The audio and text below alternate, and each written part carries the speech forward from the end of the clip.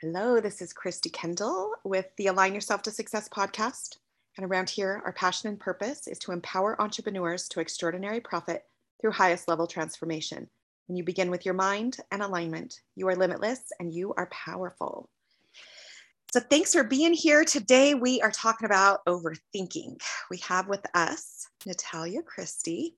She is an emotional and well-being life coach. And she's here to inspire us to stop overthinking. So I'm super excited about this conversation. So welcome. Thanks for being here. Oh, thank you, Christy. It's lovely to be here. Yeah. So go on. Sorry. I was just going to say, share your story. Tell us how you got here. How can you inspire us overthinkers to stop overthinking? So I'd like to tell you a little bit about my backstory first, about how I came about to become emotional and wellbeing life coach. So majority of my adult working life, I have worked and constantly worked at the speed of 200 miles an hour, which is pretty excessive. So I was constantly running until I burnt out. I was forever on an emotional roller coaster of immense highs and lows, and I was living on that juggling knife edge, trying so hard not to drop everything around me.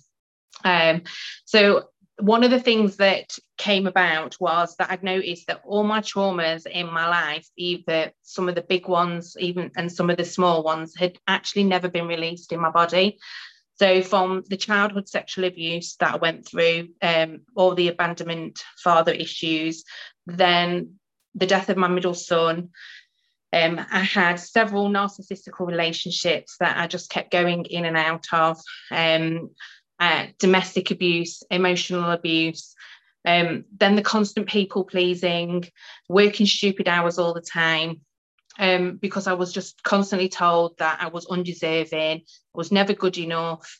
And so all of that kind of not worthy, not feeling lovable, my mind kept score constantly. It all came ahead about 4 to 5 years ago now, where I started having suicidal thoughts. I wrote letters to my children, I wrote letters to my mom. And it was from the sheer exhaustion that I fell asleep with my letters. And I woke up the next morning and I took my letters to the doctors and I told them I needed help. My life had to change. I had to change. But then the next problem that I seemed to have faced was that I didn't actually know how to change. It took me probably another couple of years before the universe kind of crossed paths with people that helped me find a different way to be, to live, to think, and literally to breathe at times. So one of the first things I had to deal with was my constant overthinking. It was the catalyst once I managed to get that under control.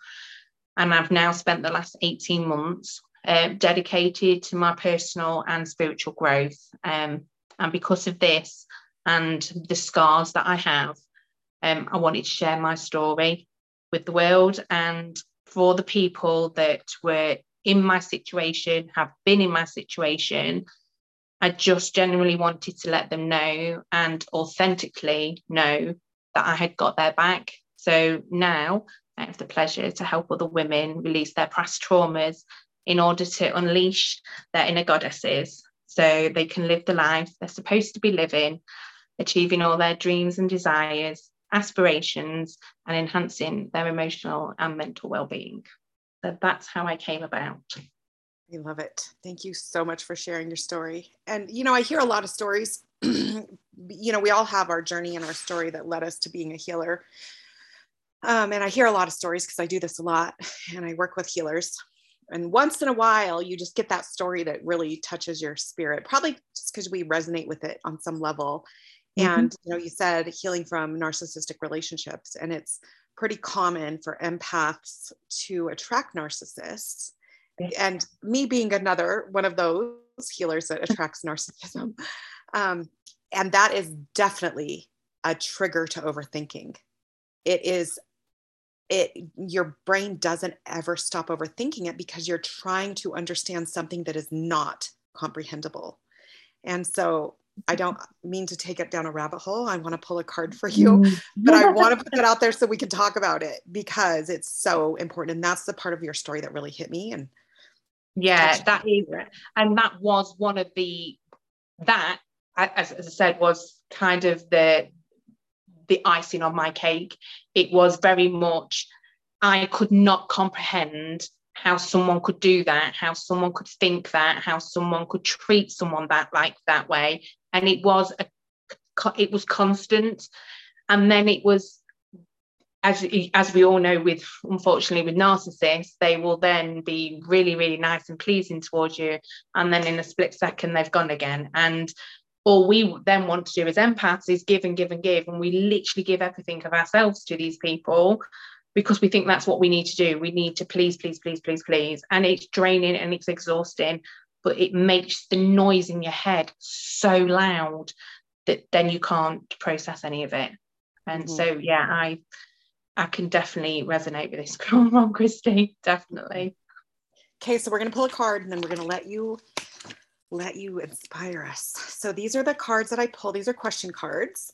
And I pulled one, so feel free to answer it however you want to. But this one says, oh, what are 3 things you wish for me? But I want you to just say you wish for your clients or your listeners. So what are 3 things you wish for other women? Oh, it's hard to pick just 3 because I always want so much for them. But I would probably, the top one is have internal peace. And when I talk about internal peace, I'm talking about the internal peace, that they're not living with a constant battle, a constant war raging inside of them, that they can come up to problems and solutions and they can face them, and it's not a constant battle for them. So peace has got to be one, I would say. I would love all women to have joy in their life, to have that where that kind of joy and contentment that you get when you smile at your children or your family when you're proud. But I would love them to be able to look in the mirror and to smile that way at themselves. So that is something I would really, really like for them. And I think my third one is I would love them all to think and dream big and not play small. That's the other one I would really like for women, clients, myself, you know, I think we should all start dreaming and thinking bigger. And if you feel into that, another woman wishing that for another woman is pure love. Definitely. So share with us all your wisdom about how to stop overthinking, because we need this. We need this information, every single one of us. So I've narrowed it down. There's lots of different steps, and you'll see lots of different techniques out there. But when I was at my worst with my overthinking, trying to find information on overthinking was way too much. That's how I find it. There was too much and my brain couldn't cope with it all. So the way I've gone about doing it, and I've created a workbook with it as well, was I've broken it down to 3 steps, 3 very, very easy, simple steps, which anyone can do. So step 1 is as simple as being aware that you are overthinking. And that was my first step, because I didn't necessarily realise that I was doing it. I thought I was actually having conversations with people, but it wasn't. I was actually having them in my own head. So that was one of the first things that I had to overcome. I had to deal with the fact that, and recognise and accept that I was overthinking. So that was the first thing that I would say to everyone who is letting the voices in their heads really be really loud. So so somebody doesn't have that realization, how do they know? How can they identify, okay, I'm overthinking, this is my problem? So one of the things that normally flags up is the constant negativity of a spiral. That is one of the major signs that it will literally be one negative thought, and then, so a situation that you could be in right now, you have a negative thought about it, but then all of a sudden you've got a negative thought of a memory or an experience that happened 5 years ago, 10 years ago, and then you'll have another one that comes up randomly from a different time, and it's not relevant to the moment that you are in. That is when your realization will come, because it's not relevant to the present moment that you're in. So that is where your awareness comes from. And with anything, it takes practice and time. So the things that I'm going to teach you and go through and explain, I will also give you a way of implementing it, which might sound a little bit daft at the time, but it will come. It will become clear. All right. So the second one was breathing. So a lot of people and a lot of clients have said, oh, I can't do breathing exercises. I hear that so often. So the way I say to it, if you can't do the box breathing, which would be in the breathe in for 4, breathe out for 4, breathe in for 4, breathe out for 4. So if people struggle to do something like that, and I did at the beginning, I couldn't concentrate on listening to the voices in my head and the noise and that, and then try and intentionally breathe as well. That was, and count, that was like way too much. So the way I put it was, just intentionally breathe. So notice your breathing. And I always started from my stomach, and my stomach, then my abdomen, and then my chest. So I watched it. I physically watched myself breathing. So I literally looked down, watched my stomach move, chest move, filled my lungs up. And then I breathed back out. So my lungs went down, my abdomen went down, my stomach went down. And it was literally watching myself do it, because that's how I seem to activate the fact that I'm intentionally doing it now, not automatically doing it. And that was the thing. You need to be intentional with it. So breathe in, fill your lungs up, breathe out. No counting involved, but just do that a few times, but have intention so you can feel yourself breathing in and out. So that was my second step, was to have intentional breathing. My third step was meditation.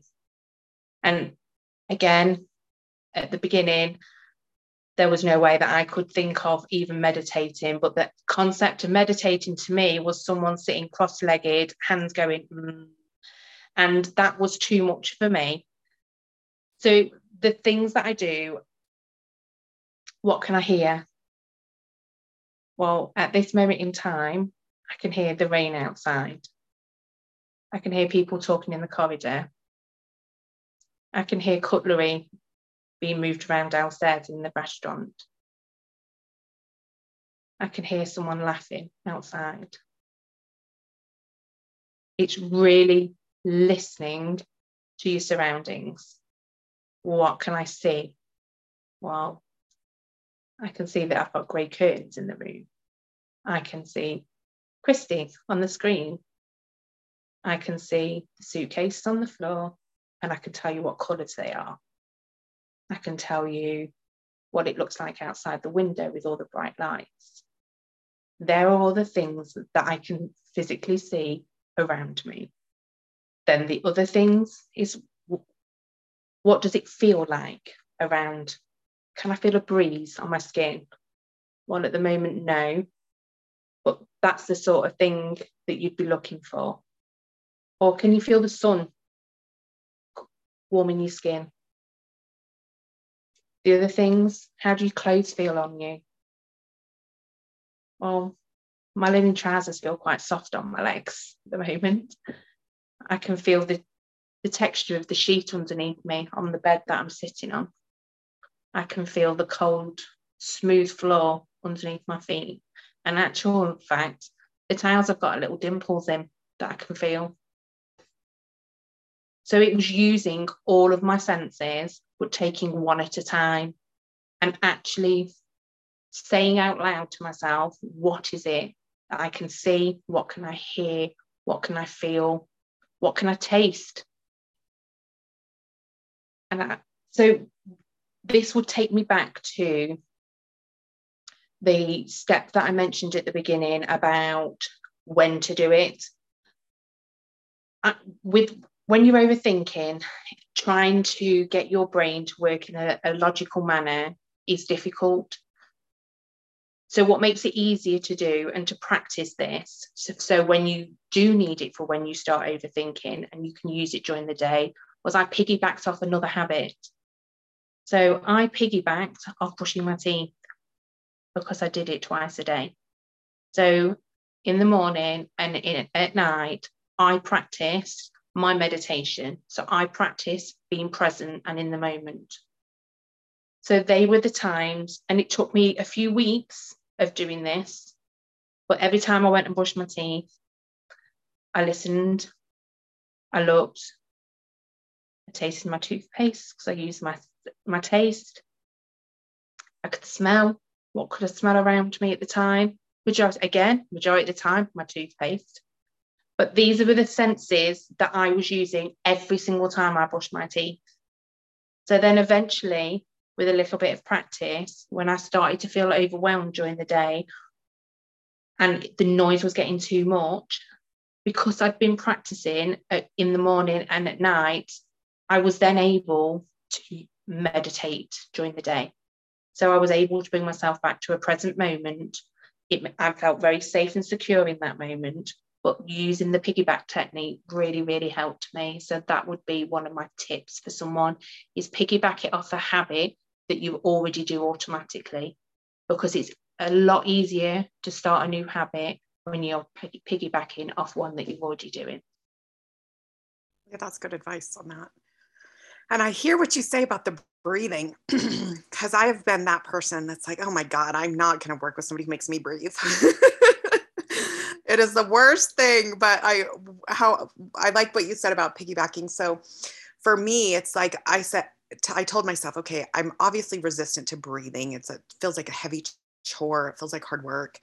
And so what I told myself was, if I hear somebody say breathing, or I hear somebody breathing, or breathing comes into my awareness, I'm going to take a really big, deep breath. And that's how I do it with the breathing. That's the one tiny step I can take for breathing is, I'm being reminded to breathe. And then the grounding technique, I love that. Even just hearing you talk about it and walk us through that was grounding, and years ago, when I was brand new to all of this, my cousin said, Christy, how you ground and connect to yourself is just by using your 5 senses. And that brought it to a complete clarity, like feel. What do you feel? What do you see? What do you hear? Like that, it just, even just talking about it softens and brings us. I love that. So thanks for sharing those. No, you're welcome. I'm curious what you have to say about, I was reading somewhere about high intelligence or high IQ being connected to overthinking. And I know that being an empath in general can cause us to overthink a lot. What's your professional take on that? Yeah, so I've read something very similar, that the people with the higher IQ are more prone to overthinking and to overwhelm than people with less IQ. But what I do find is that the people with higher IQ seem to have a more logical way of processing information. So, for example, at nighttime, that is when all of our bodies will process our day.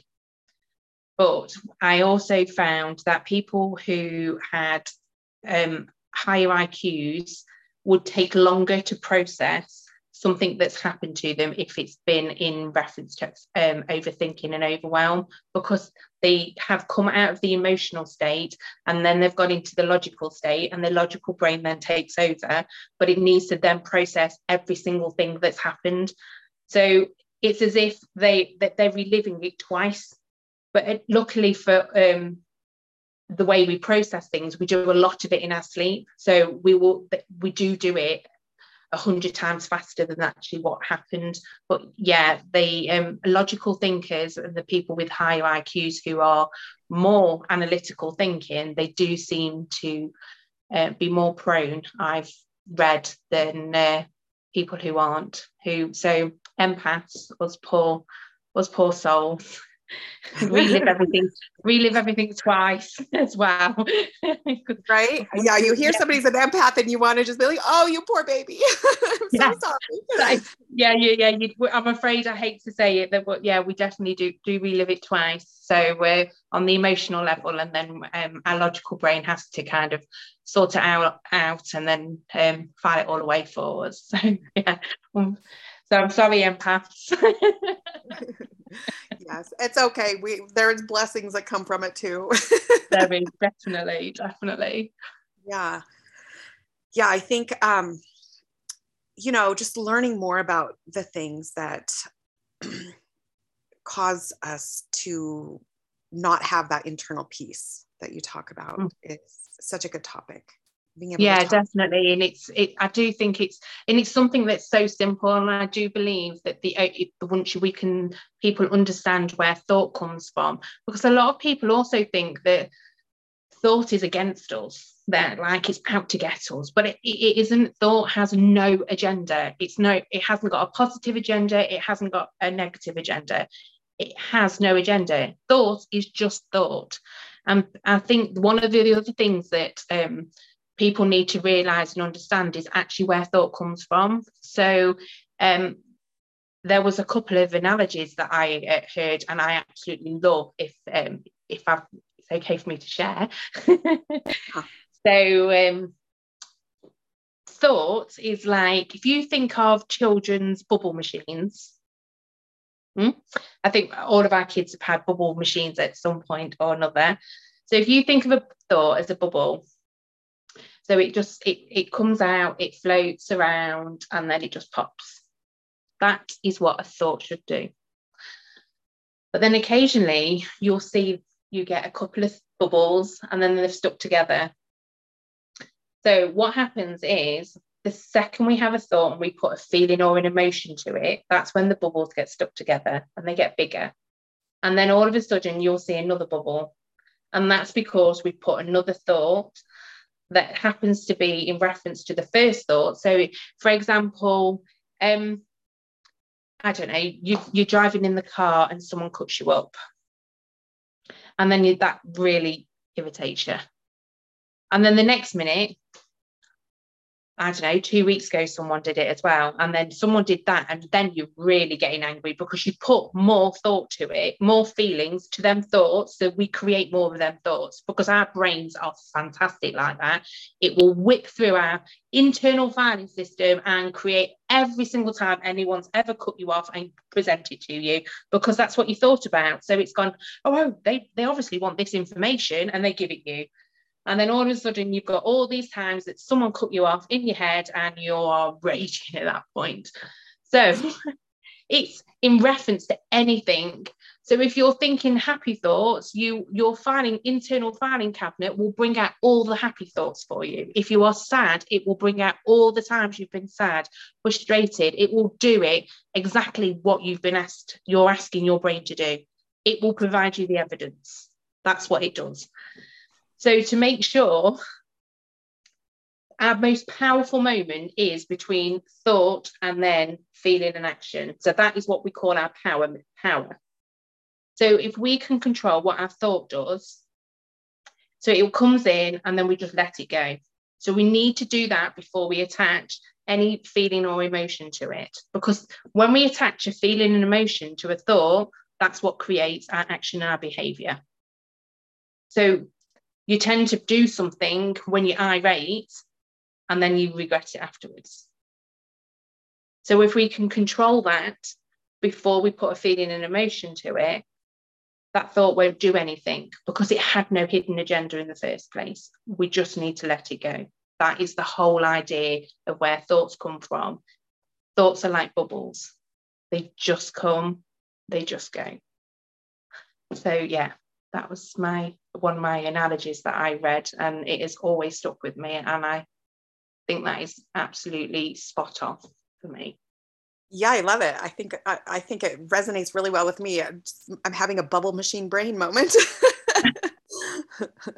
Yeah, that's a really good analogy and a good visual, because it, positive or negative, you are building, your bubble machine is happening. Let's just do it. Make sure it's positive versus Make sure it's positive.